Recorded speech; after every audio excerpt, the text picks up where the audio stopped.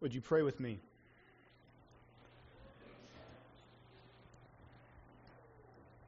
Holy Father, how great you truly are. We hallow your name this morning, and we pray that your will would be done in this place.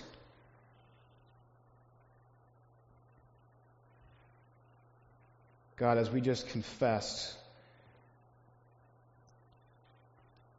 our only hope in life and death is that we are not our own, but we belong both in body and soul, both in life and in death, to God and to our Savior, Jesus Christ. And that today we sing hallelujah. And we praise you for your grace. Lord, I pray that this truth would anchor our time in the Word today, and that it would actually shine forth from it. And that you would bless the preaching of your words, that we might see this one who is our hope. We ask these things for your glory, and in Jesus' name, amen.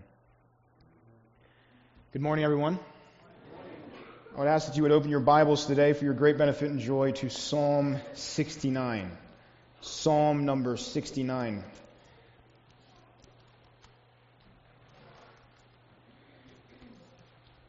As you turn there, I would ask that you would stand in honor of the reading of God's Word.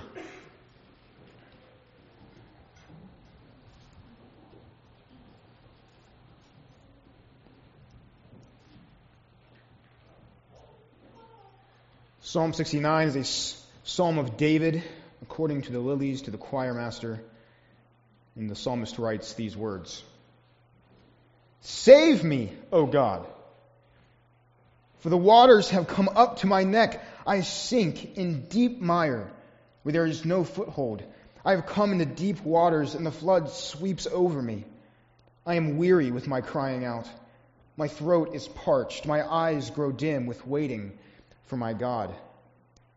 More in number than the hairs of my head are those who hate me without cause.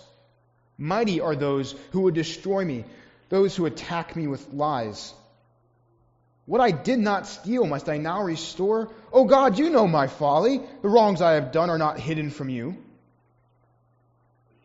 Let not those who hope in you be put to shame through me, O Lord God of hosts. Let not those who seek you be brought to dishonor through me, O God of Israel. For it is for your sake that I have borne reproach, that dishonor has covered my face. I have become a stranger to my brothers, an alien to my mother's sons. For zeal for your house has consumed me, and the reproaches of those who reproach you have fallen on me. When I wept and humbled my soul with fasting, it became my reproach. When I made sackcloth my clothing, I became a byword to them. I am the talk of those who sit in the gate, and the drunkards make songs about me. But as for me, my prayer is to you, O Lord.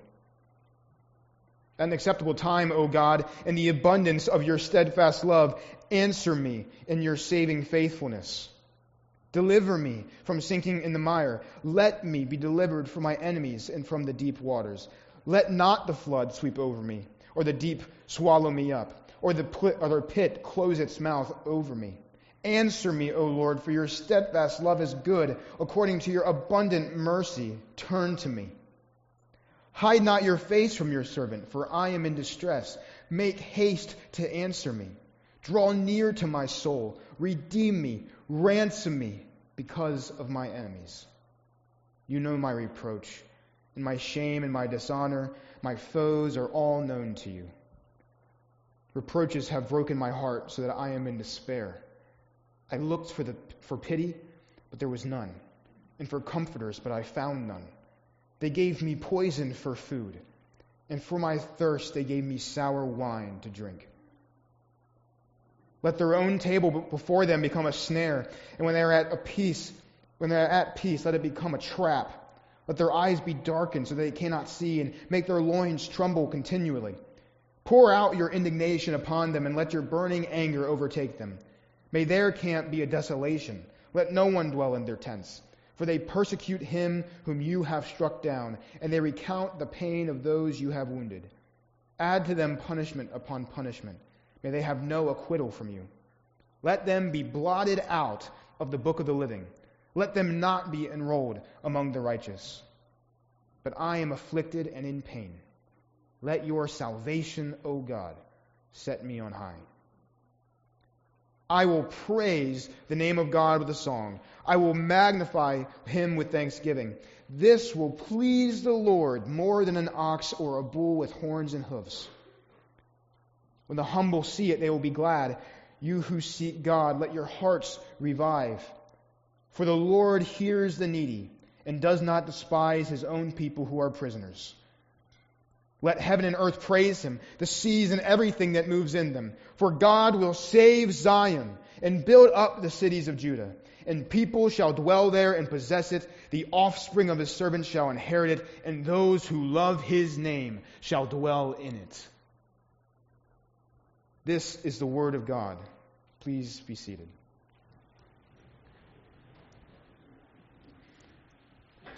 It is no secret today, friends, that suffering is normal.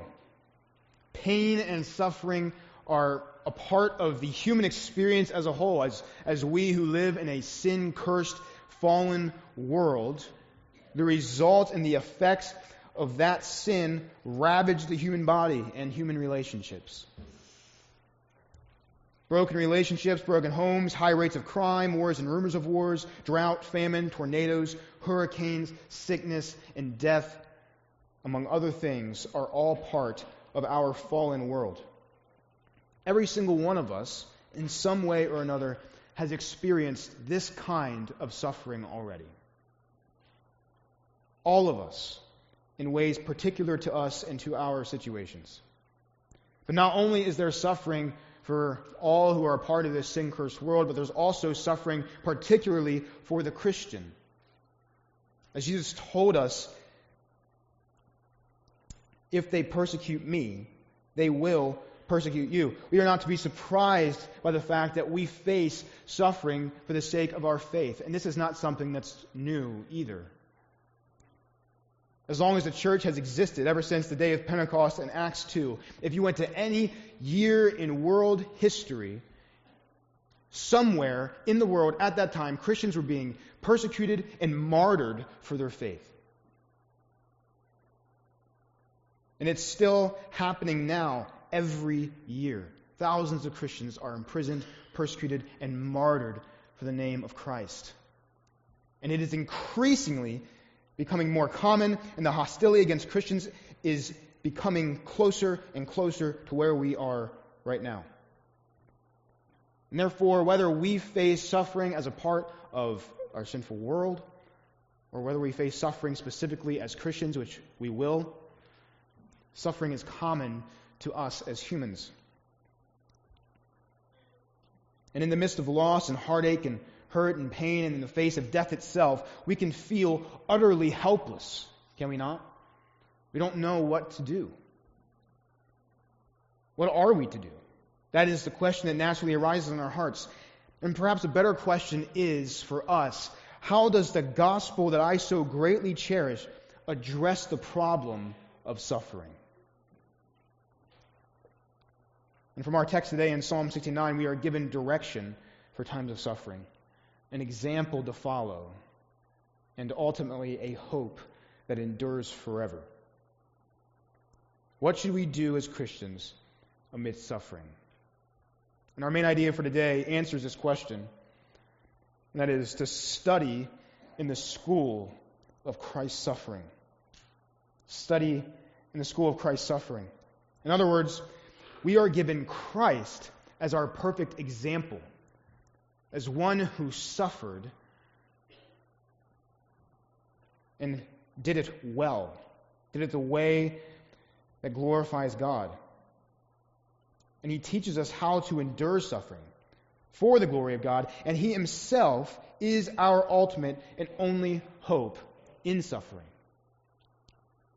So just as Christ suffered and obtained salvation for us, so we can now suffer through his example and also have the hope of salvation in it.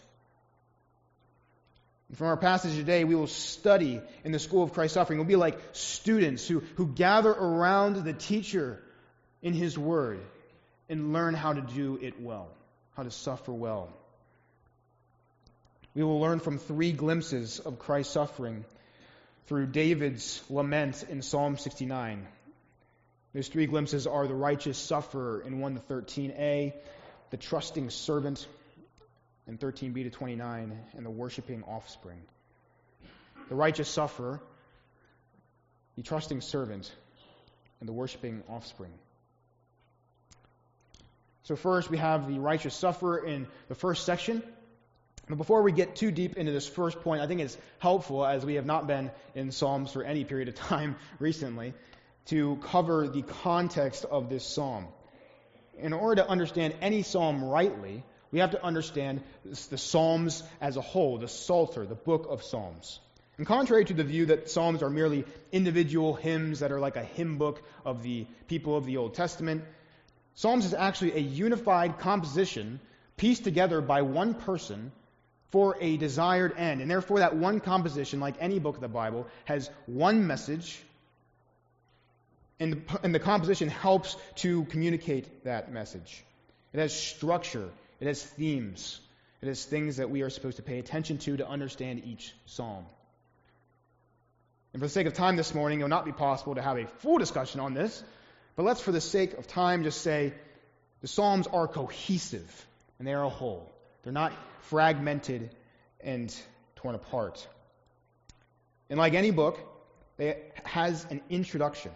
And the introduction to the book of Psalms is the first 2 Psalms, Psalms 1 and 2. These Psalms uniquely have no superscription that describes where they came from, and they have many points of connection between them. Between the 2 of them, they form what is called an inclusio, which is whenever you start with one thing and you end with the same thing.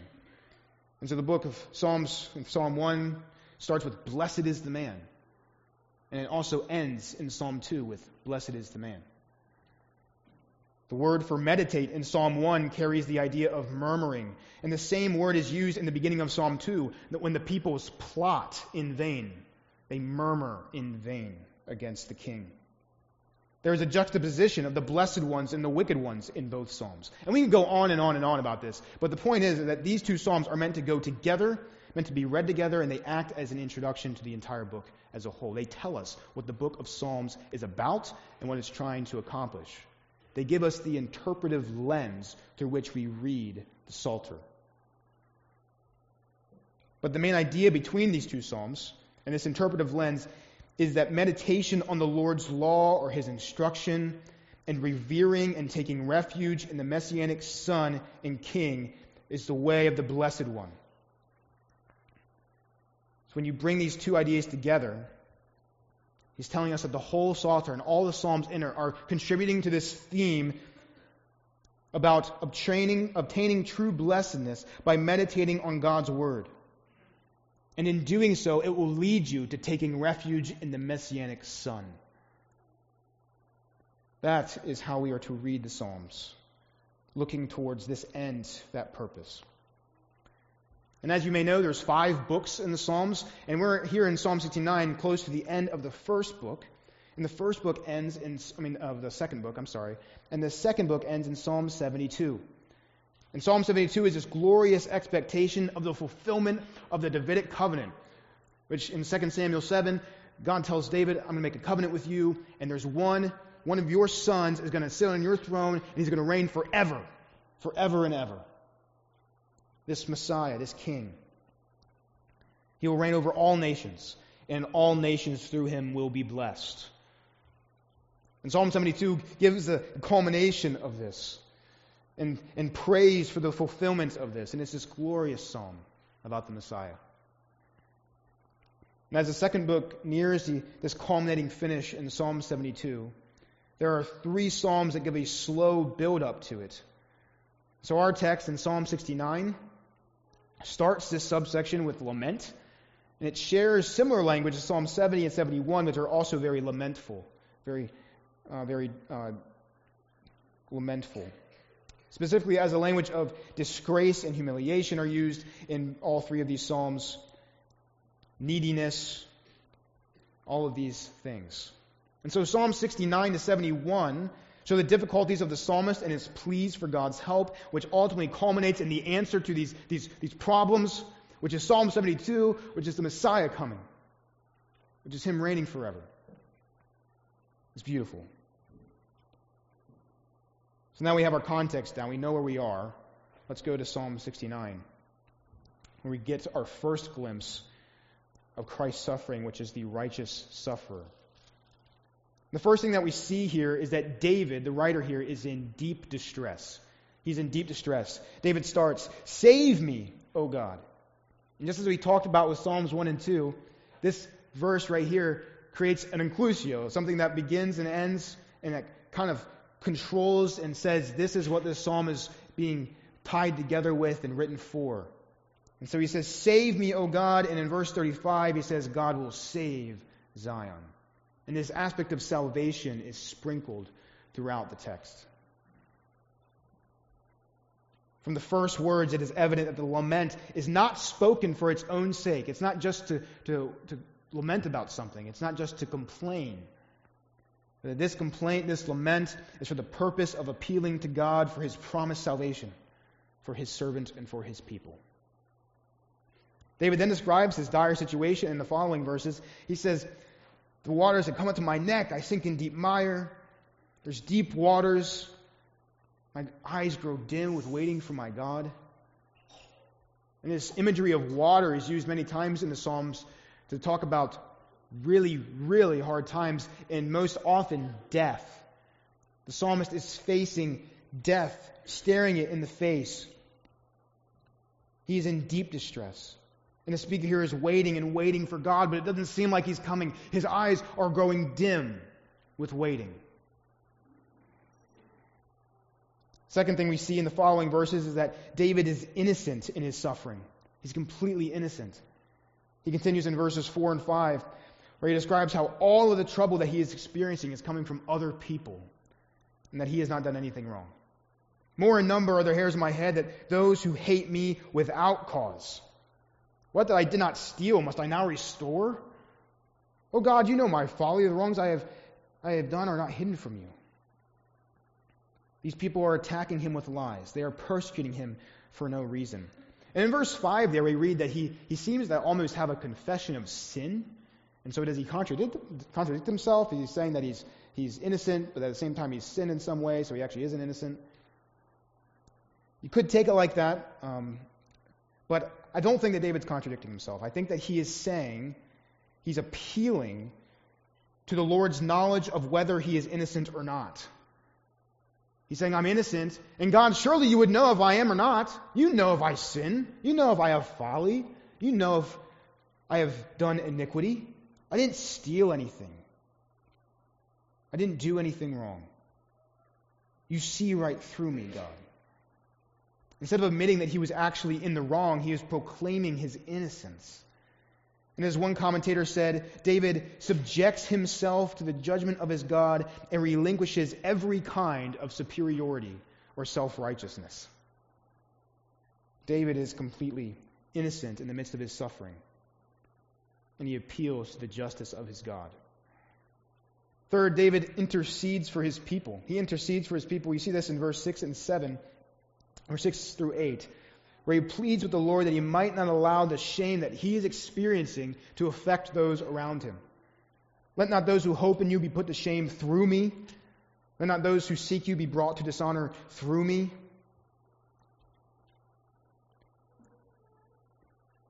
As David, who is the king of Israel, he represents the nation. And the nation and him have a sort of solidarity. And so if other people would see that the king is being shamed and dishonored unjustly or justly, it has an effect on the people who he reigns over. David does not want the people to bear the same shame that he does just because he is being unjustly hated. He intercedes for his people. Lastly, David suffers for his righteousness. He suffers for his righteousness. We see this in verse 7 and following. He gives the reason for this plea about his intercession. And he says that he wants God to spare others from experiencing shame through his name, through his shame, verse 7, for it is for your sake, God, that I have borne reproach, that dishonor has covered my face. And David's like, even my own family has left me, and I've done it all for your sake, God. David has suffered reproach or shame because of his devotion to God, and he continues to explain this in verses 9 through 12. For zeal for your house has consumed me. I was completely devoted to you, God. And what happens? The reproaches of those who reproach you have fallen on me. The people who hate you, because of my association with you, because of my devotion to you, they now hate me. I wept and humbled my soul with fasting. I fasted and humbled myself before you, God. But it became my reproach. People shamed me for it. I made sackcloth my clothing. I mourned. But I became a byword to them. They just made fun of me. I am the talk of those who sit in the gate, and the drunkards make songs about me. But as for me, my prayer is to you, O Lord. So I'm praying, and instead of praying along with me, they're making songs about me.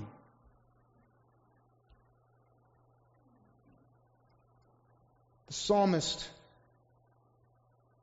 has devout faithfulness to the Lord, and it leads to unwarranted public shame.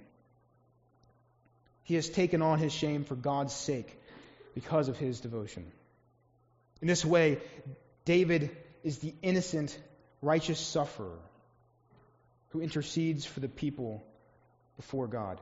He's innocent, he's righteous, he is suffering, and he intercedes for his people. And in light of how each psalm is supposed to be read with this messianic purpose that we talked about, it is not surprising that the New Testament picks up this psalm. It's actually the second most quoted psalm in the entire New Testament. Psalm 22 is the first, which is, my God, why have you forsaken me, and following. But this is the second most quoted psalm. And Jesus quotes Psalm 69:4, saying, those who hate me without cause, that portion. And he does this when speaking of his own suffering in John 15, when telling his disciples, you are going to experience suffering for my sake.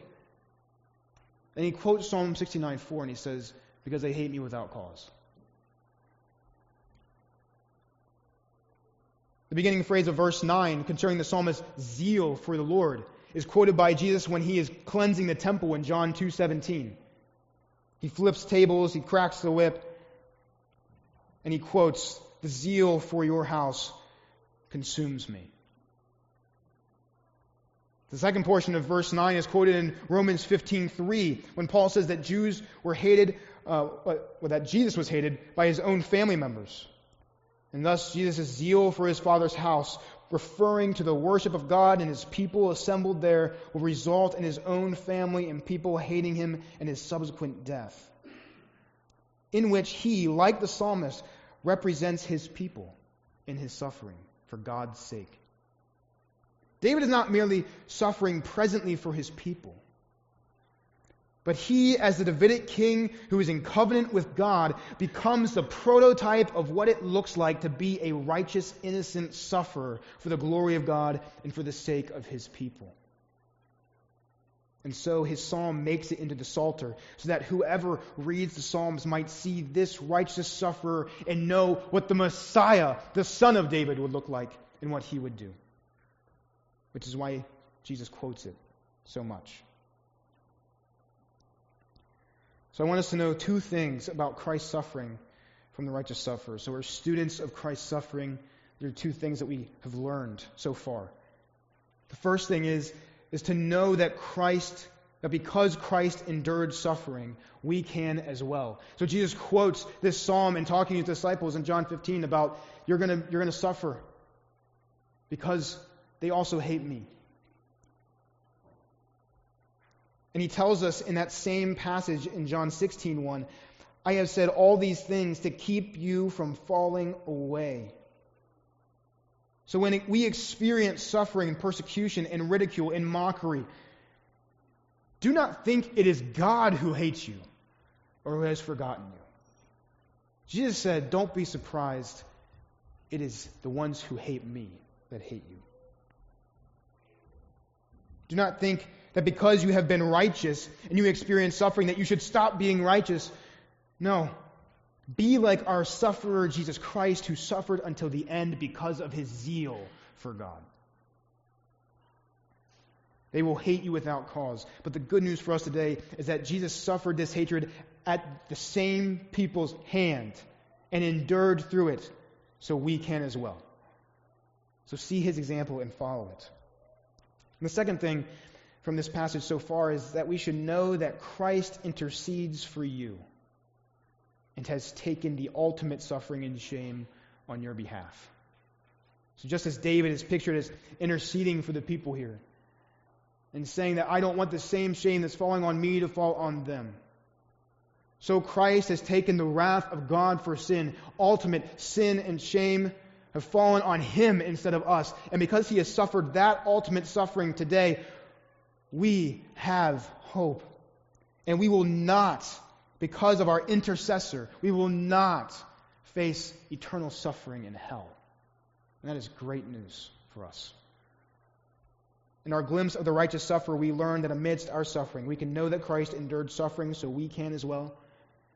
And we can remember that Christ intercedes for us, so that even though we might face suffering right now because of our faith in Christ, even if we were to face death, we are not going to experience eternal suffering in hell. That was the righteous sufferer. And the second glimpse of Christ's suffering we get in this psalm is the trusting servant.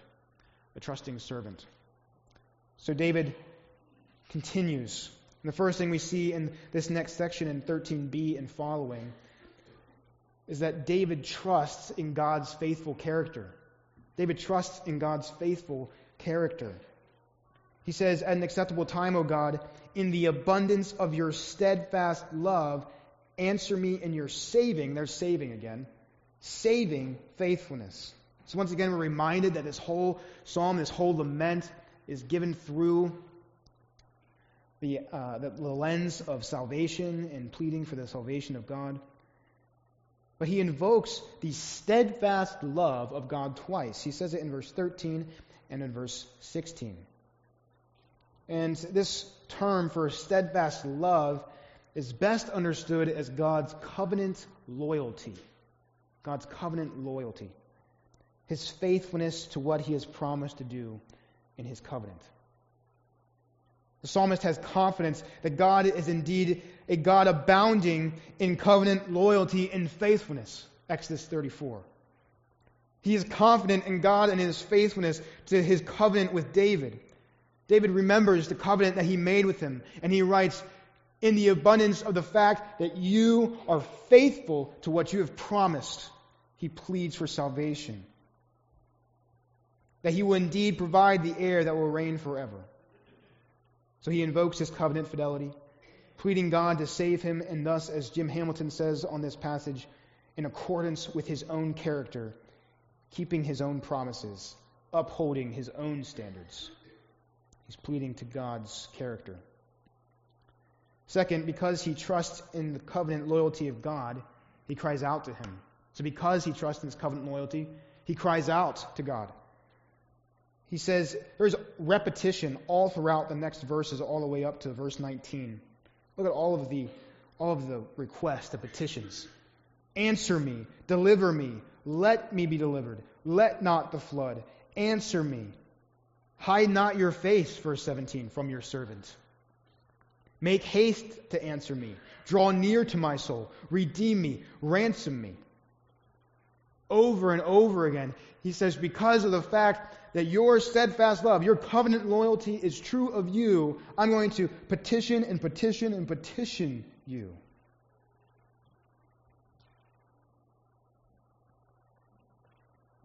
And this follows all the way down to verses 19 and 21, where he recognizes and talks about, in light of these petitions, his despair, his position still. And it leads all the way to verse 21 where he says, they gave me poison for food, and for my thirst they gave me sour wine to drink. Which this poison for food and sour wine to drink is imagery of complete betrayal, radical betrayal. So we have this suffering servant so far who trusts in the faithful character of the Lord and who believes that he will uphold his promises. So he cries out in dependence. He tells him what he's suffering through, even though he's completely betrayed and deserted by his enemies. He cries out to the Lord. And third thing we see in verses 22 to 29, we see that David entrusts the fate of his enemies to God. David entrusts the fate of his enemies to God. David prays a prayer of imprecation, which is a prayer that wishes for one's enemies to be cursed or to have evil fall upon them.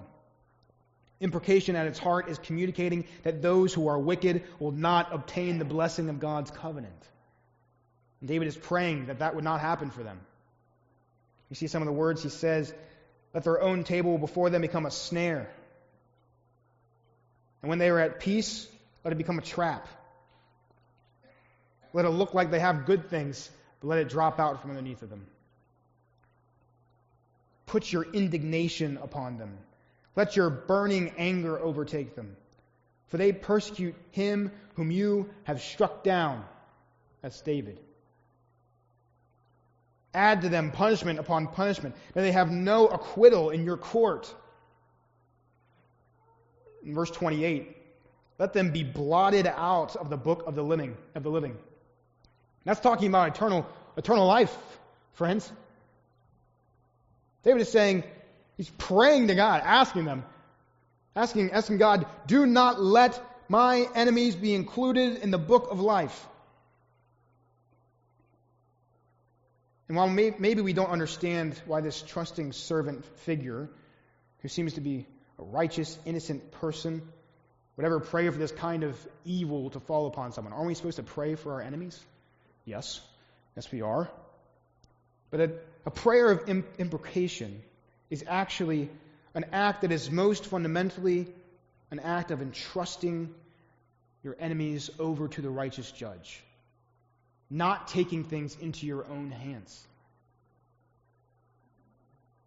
In other words, you could say that David truly understood that vengeance is truly God's and God's alone, and he will repay. Thus we see from this section that the trusting servant is one who continues to trust in the covenant loyalty of God through suffering, even in trusting God to do what is just with his enemies.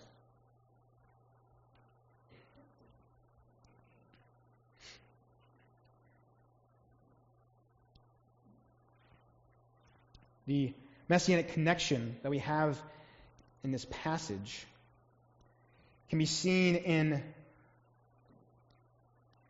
verse 17 in combination with verse 26. David invokes the words, hide your face not from your servant. Hide your face not from your servant, for I am in distress. And then in verse 26, he says, for they persecute him whom you have struck down. And this word struck and servant is calling to mind, and actually it has connections with Isaiah 53, the suffering servant song.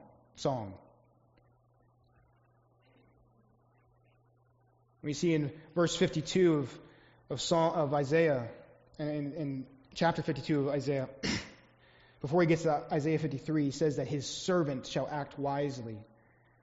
And in verses 3 through 5, he says that he has struck down. He will be smitten. This servant will be smitten or struck down. Same verb. And so we have this connection to Christ. And as Isaiah 53, 3 through 5 says, or 9 through 12 says, out of the anguish of his soul he shall see and be satisfied. By his knowledge shall the righteous one, my servant, make many to be accounted righteous. He shall bear their iniquities. Therefore I will divide him a portion with the many, and he shall divide the spoil with the strong, because he poured out his soul to death and was numbered with the transgressors, yet he bore the sin of many and makes intercession for the transgressors. Same things we saw in the last section. He makes intercession. And so what does that mean for us? It means for us that, like the psalmist, in the midst of our suffering, we need to trust the covenant loyalty of God. Because all the things that are promised in Christ are true for us. The things that we just read about, this making many to be accounted righteous, the suffering servant interceding, bearing the sins of many. We can trust that God will be faithful to this covenant that He has made with His Son. We can trust that Christ serves as our intercessor, that He has prolonged our days forever, that He has made us to be accounted righteous. And we can petition Him too, just like the psalmist does. In the midst of our suffering, because we trust in the covenant loyalty of our God, we petition Him over and over again with the same petitions. Answer me, deliver me, let me be delivered. Let not the flood sweep over me. Hide not your face from your servant. Make haste to answer me. Draw near to my soul. Redeem me, ransom me, all according to the abundance of your covenant loyalty. The second thing we can learn from this passage is to let vengeance be the Lord's. Let vengeance be the Lord's. Just as the trusting servant models for us in Psalm 69, let us entrust the Lord to do what is just in the midst of our persecution. Now, I'm saying not to pray down curses on other people, but let us pray for our enemies in this way, that we would say, God, you are the righteous judge, and I pray that you would deal with this person as you please. Help me not to take this into my own hands or to be like them by hating them in my heart. Lord, vengeance is yours, not mine. I entrust their judgment to you if you deem it right in your eyes. It is by truly trusting that vengeance belongs to the Lord that we are able to genuinely turn the other cheek when facing persecution. So we have learned from the righteous sufferer, the trusting servant. And lastly, in the last section, we learned from the worshiping offspring. The worshiping offspring. The third and final glimpse of Christ's suffering that we must study in the school of Christ's suffering is this worshiping offspring. In this final section, we once again have an inclusio. You've learned something new today. Where we have the start of verse 30, mentions the name of God, praising the name of God, and at the end of verse 36, those who love His name shall dwell in it.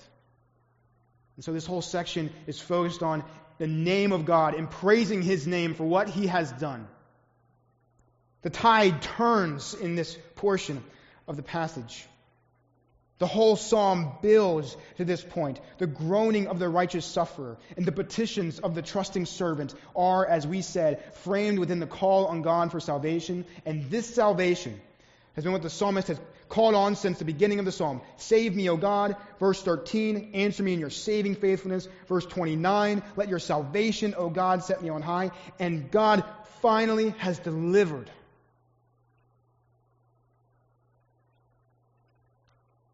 He has answered his prayers and delivers his servant. However, notice that this salvation does not just occur for the servant. Notice the switch in person.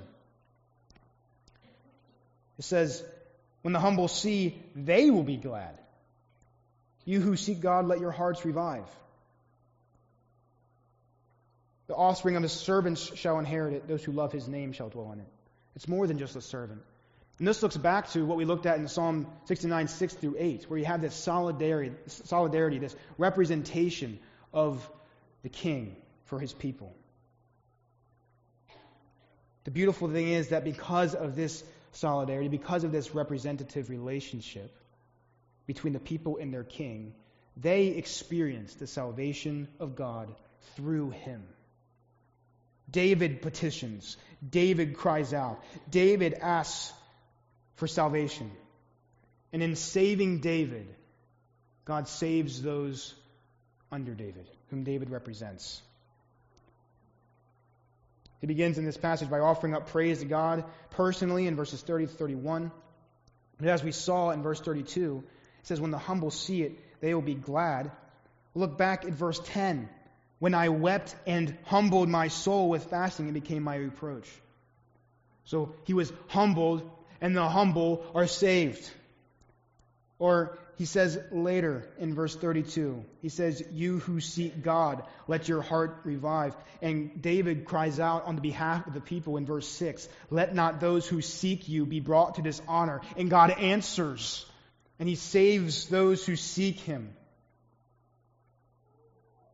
In the final 3 verses, the psalmist continues to expand the scope of Yahweh's salvation to the eternal redemption of his people, saying, let heaven and earth praise him, the seas and everything that moves in them.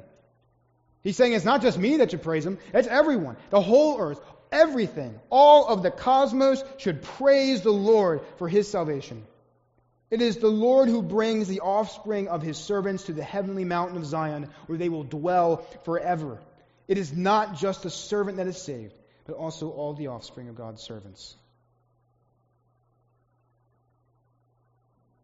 It is not just a singular offspring, friends, but all who believe in the Lord will also be saved in the same way. The psalmist, throughout all his suffering, makes known his cares to God. He petitions him. He cries out to him. He is in great, great distress. He is face to face with death. And all of his petitions lead him to worshiping God forever. The way that he has dealt with his suffering, he has suffered well. And because of that, it has led him to ultimately hope in the guaranteed salvation that God will one day bring. David, the righteous sufferer, becomes an example to God's people of how to endure suffering, which is by hoping in the fulfillment of God's covenant and the one of whom David is a type or an example of, which is Jesus Christ, the suffering servant, the Messiah King. In this passage, we were able to see how David serves as a portrait of what will be true of the coming Messiah, the Son of David, Jesus Christ. And therefore, by reading about David and his suffering, we were able to study in the school of Christ's suffering. And there in that school, we were able to catch 3 glimpses of Christ's suffering that are important for us to know. We saw from the righteous sufferer that will be hated for no reason, just as Christ was.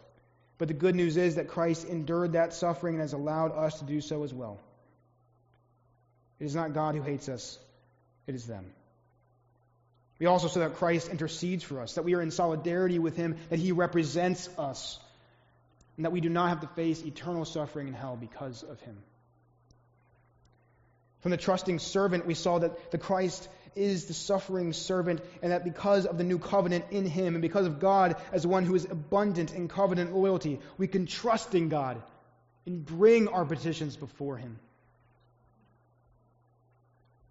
We can even pray to him to entrust our enemies over to his righteous justice and to take the entire matter into his hands, both suffering and persecutors. And lastly, we learned from the worshiping offspring that all of the terrible suffering that Christ went through ultimately leads to salvation, not only for the servant, Christ, who rose from the dead and who defeated death and was saved from death, but also all those who believe in him, all of his servants, the servants and their offspring. Not just for the representative king, but for all those whom he represents, which are those who believe in him by faith. And this salvation leads ultimately to eternal, white-hot worship of the triune God forever and ever. And it is here that we see that salvation indeed comes through suffering.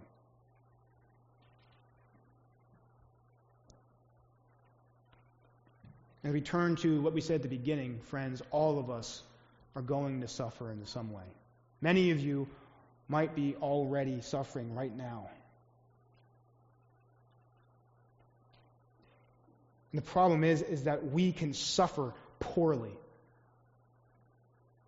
But how do we suffer well in light of what we learn from studying in the school of Christ's suffering? And there's 3 practical things that we can draw on top of everything we've already said. There's 3 practical things that we can draw. First, be brutally honest with God about your suffering. David is brutally honest about the depth of his suffering. He uses imagery about water, and it's coming over me, and my eyes are going weary with waiting for you, God. I'm sinking in mire.